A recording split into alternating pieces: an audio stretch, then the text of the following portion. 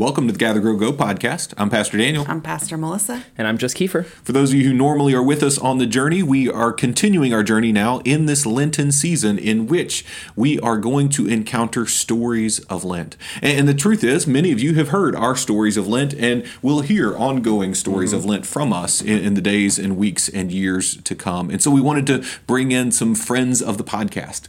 So some folks who have been meaningful and important in our shared life together to give you breadth of story and history and just how God works in the lives of his people over and over again during this season of Lent. And so I hope you're excited for this.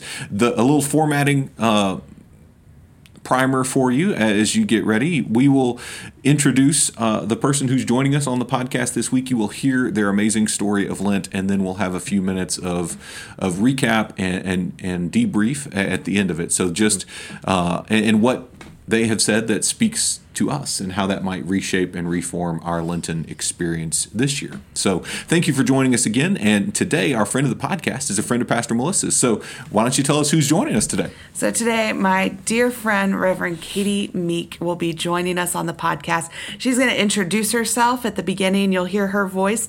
And she's speaking to you from Sierra Leone, where she's currently serving. I reached out to Katie in this because Katie is someone who, when you spend a day with her, you want to spend the whole day with her. And when you spend that time with her, you want to hear her stories. So I hope you enjoy this first story of Lent.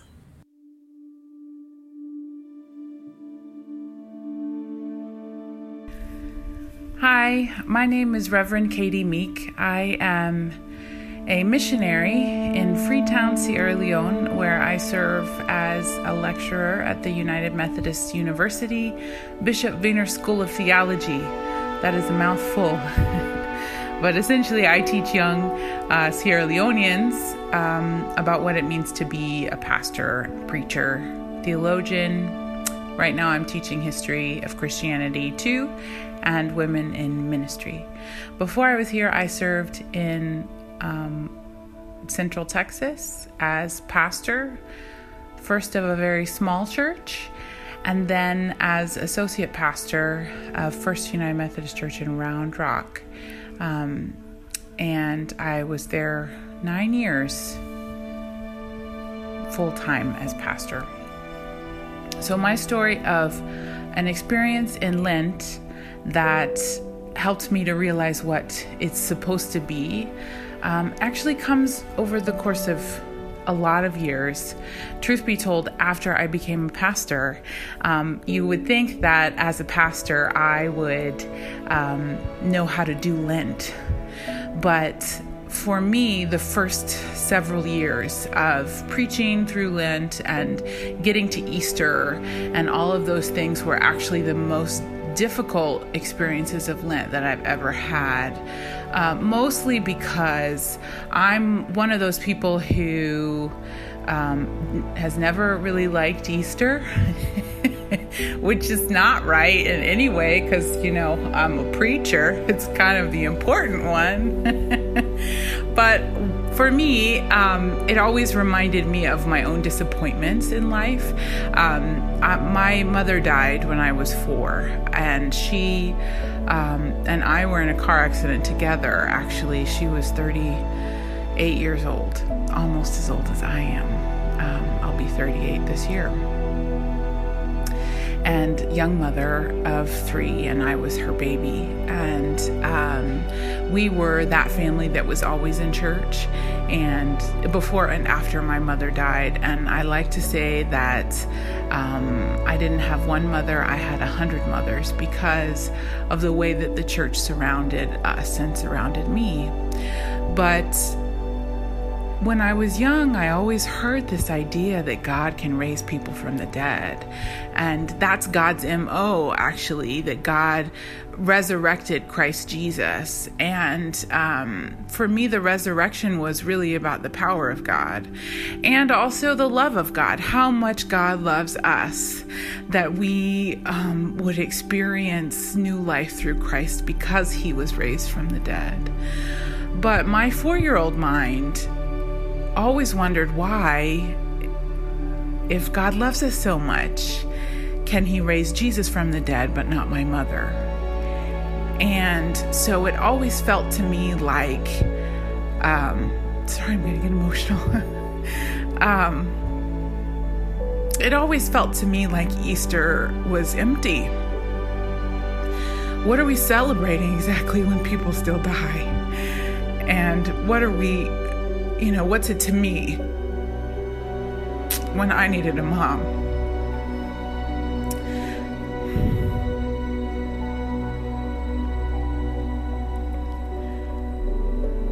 I didn't expect to cry.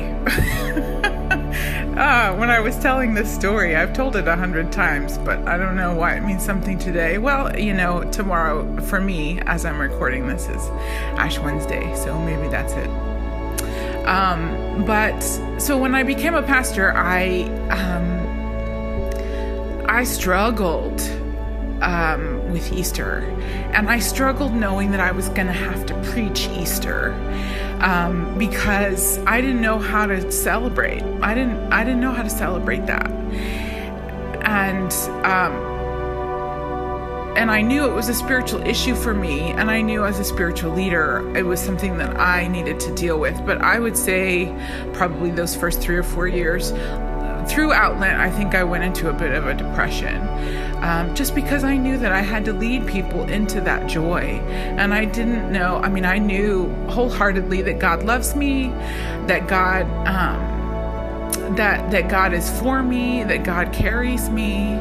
But to reconcile that day where we say, the sun is risen, Christ is risen indeed, and we sing hallelujah, and we celebrate what God can do and is doing for us.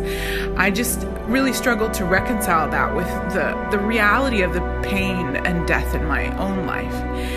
And so another piece of the story is also that as a young person, I was 4 and we just moved forward. I had a father who didn't know what to do except move forward.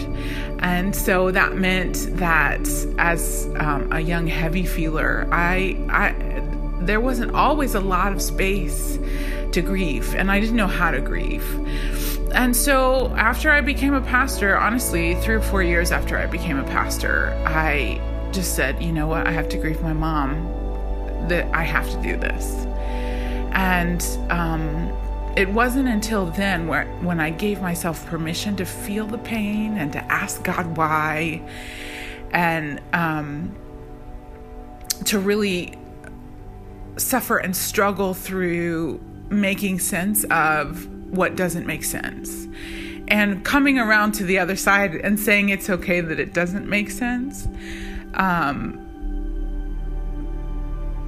and working through some of those things. I think my first Lent, actually I probably went through a couple of Lents that way, but I remember the first time I preached Easter where it made sense to me was when I included my mom in the story.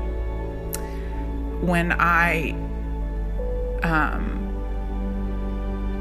talked about death on Easter morning, and because the truth is, we too easily skip right over his suffering and death, Jesus' suffering and death, so that we can get to the flowers and the Easter bunny and all the delicious candy and that beautiful, glorious music that you hear on Sunday morning in church, on Easter morning, and all of that triumph. But what about the only way that you can get to the triumph is through the grave, through the cross and the grave. That's the only way we get there, because otherwise it doesn't mean anything. And so I remember early on thinking, it's so weird to me that I feel like the only way to talk about Easter well is to talk about death. Because Easter's about the life and the living, but you don't get there through just life and the living. You don't get through victory after victory after victory. You get there through the death and the loss and the pain of our circumstances, and then recognize, and I don't remember who it was, Walter Brueggemann maybe, who said, the worst thing is not the last thing. I heard it through Adam Hamilton. But for me, that's the message. And so those 40 days, I mean, there's a reason that it's 40 days leading up to. And those are 40 days of austerity and of recognizing our own mortality and dealing with our own possibility of death and dealing with the death dealing of the world and dealing with all the pain that we see around us, and not glossing over it and not putting a pretty bow on it and saying it's gonna be okay, saying this is not okay. Children need mothers. Starving people need food. Governments need to stop being corrupt so that children can have what they need in order to grow up and survive. Sex trafficking exists in the world. And for me, Lent is about saying this stuff is not okay. And there's no glossing over it. And the only way we get to the word of hope is by recognizing that we need hope in the first place, and that our God is a God who traffics in hope and deals in hope, and makes a promise to us that even when things seem completely unredeemable, there is light on the other side. There's life on the other side. There is redemption for us. And so I like to say that as an Easter people, we dig in our heels and refuse to despair, because even though we are presented with all of this pain in front of us, we know that we have a God who is at work in and for us. And in the end, there is victory. But you can't get to the victory until you deal with the grief and the sadness and the loneliness and the pain. So anyway, my mother's name was Candace Sue Scott Meek, and she was a nurse and a bright light. And I know that someday I will know more of her, and I don't know what that looks like or means, but I do have hope because of the resurrection. And I know that today I walk in her legacy, and I live in her love, and I carry her with me. And that is resurrection too. Doesn't mean I don't cry. It doesn't mean that I don't feel that pain. But in some ways it means that I'm strong and wise. And that God has done a good work in me through and because of her, and even in her death. I know because I've lived it, there is resurrection. So anyway, here I am sitting in my bedroom in Sierra Leone recording this message as we start Lent, and I think this is a good way of doing it, because in loss there is something on the other side. So thanks for listening to my story.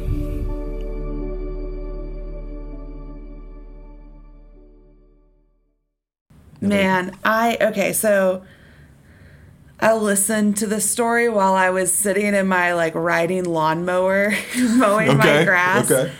And I was just in tears. Mm-hmm. And I'm not the person who goes to tears. Yeah. But she has a way of telling a story that bypasses my logical brain and gets straight to the emotion of what's happening. And I just think that's also so true of her story of transformation, and it's also a story of Lent, of that it gets right at the emotional heartbeat of where life is, especially those painful places in our lives. Yeah, what struck me as I listened to it was the radical vulnerability and the invitation to vulnerability, right? Lent is a time in which we are to be open with God, and without that openness, it's hard for transformation to come. And sometimes we feel like we need to give God our pretty face, right? That God, yes, of course, it's Easter and everything. The Easter Sunday face, right. The pretty hat and great dress and fancy suit. Great dress. Yeah, absolutely. I say great dress because I end up buying 3 new dresses every year at Easter. But there's this, often we feel that temptation, whether we've got something as transformatively painful as Katie has experienced in Lent, or if we just are experiencing the culmination of life's ongoing weight on our shoulders. Yeah. Sometimes we feel like we need to put that aside to fully impact and enter the Easter story. And what I love is Katie's invitation to say, no, part of Lent is the facing of the weight of the world. Yeah. The weight of life. You'll miss Easter if you don't face it. Yeah. Yeah. One of the things that I've heard preachers say before, in advocating for folks to not just come at Christmas and not just come at Easter, is that you miss each one of those is the big, high, holy, production-oriented days that are supposed to be big and fancy and wonderful, right? But you miss the true power in your life if you're not there in the in-between. Absolutely. Easter feels cheap. Yeah. It feels like a plastic egg. Yeah. Like an empty plastic egg. The kind that won't stay shut and you have to tape? Yes. Okay, yeah. That's Easter. But if you do the full journey of Lent, then it is beautiful stained glass that tells stories and casts rainbow lights across the chancel area that just draws you in and mesmerizes you in its mystery and its beauty. That's the transformation from just coming to Easter to doing Lent that leads to Easter in my mind.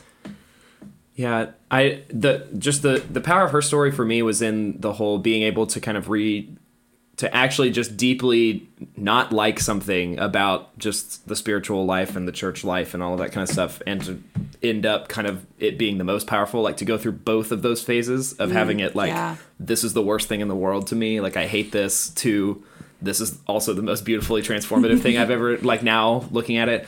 And I've just known a lot. I mean, I think I've talked a little bit about my experience with the Bible on here before, but I know other people who have kind of issues with other parts of it. I knew somebody who grew up Catholic who just communion to her was just completely dead. Yeah. Just lost all because she just hated the closed table thing, and being a Methodist, I was always like, we hate it too. We have an open table. Right. No, but, and I saw her at a few times kind of experience a communion where she didn't hate it. And I saw the power and the beauty in that, and the kind of the little victory of when you know that when you have all these kind of logical issues with something, but you can still experience the power of it in a moment, there was real, I don't know, power and transformation happening in that. And so that's what stood out to me about her story, I think.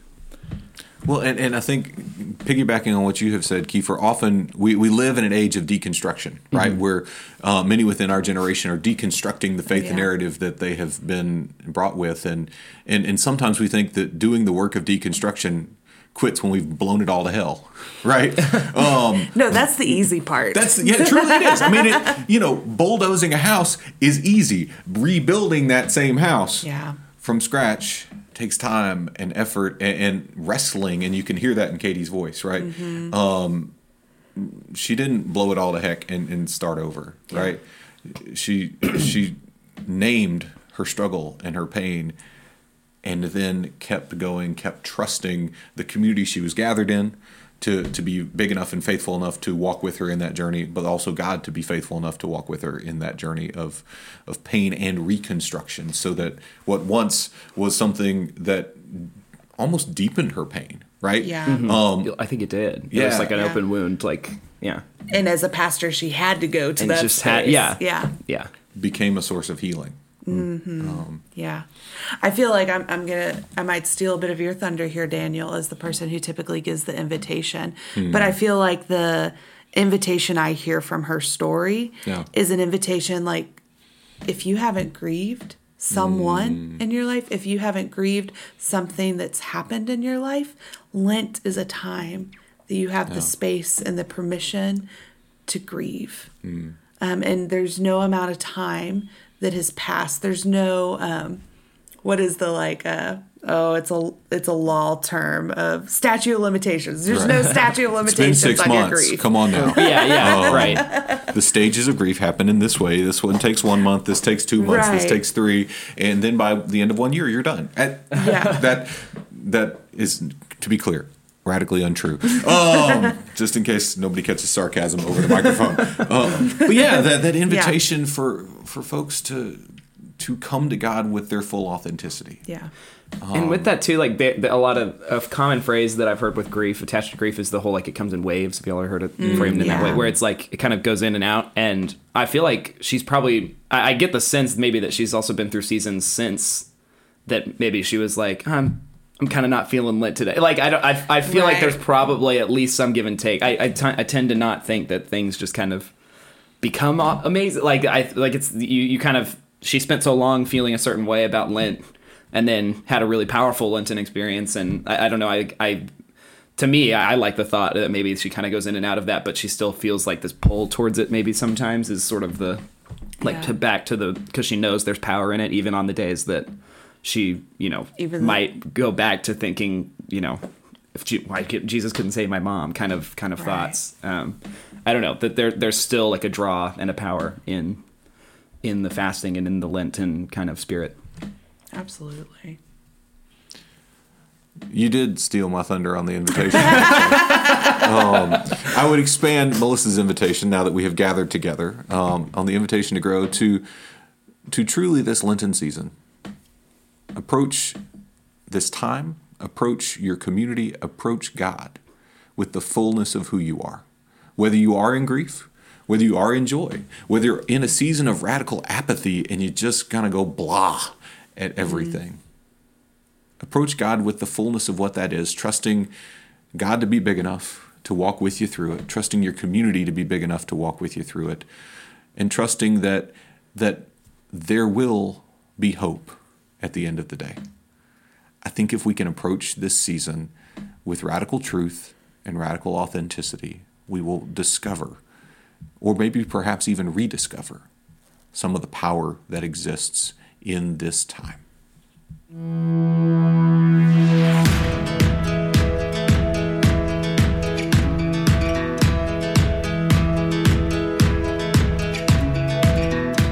Thank you for joining us on the Gather, Grow, Go podcast. I'm Pastor Daniel. I'm Pastor Melissa. And I'm just Kiefer. During this Lenten series, if one of these stories, if this story stood out to you or impacted you in any way, which I'm sure it did, as it did the three of us, then we're going to ask you to share it, to copy the link, to paste it to a Facebook post or an email blast, however you communicate with your people, with your friends. If you think that this is something that needs to be shared, like we do, then share it. And that's my invitation for you.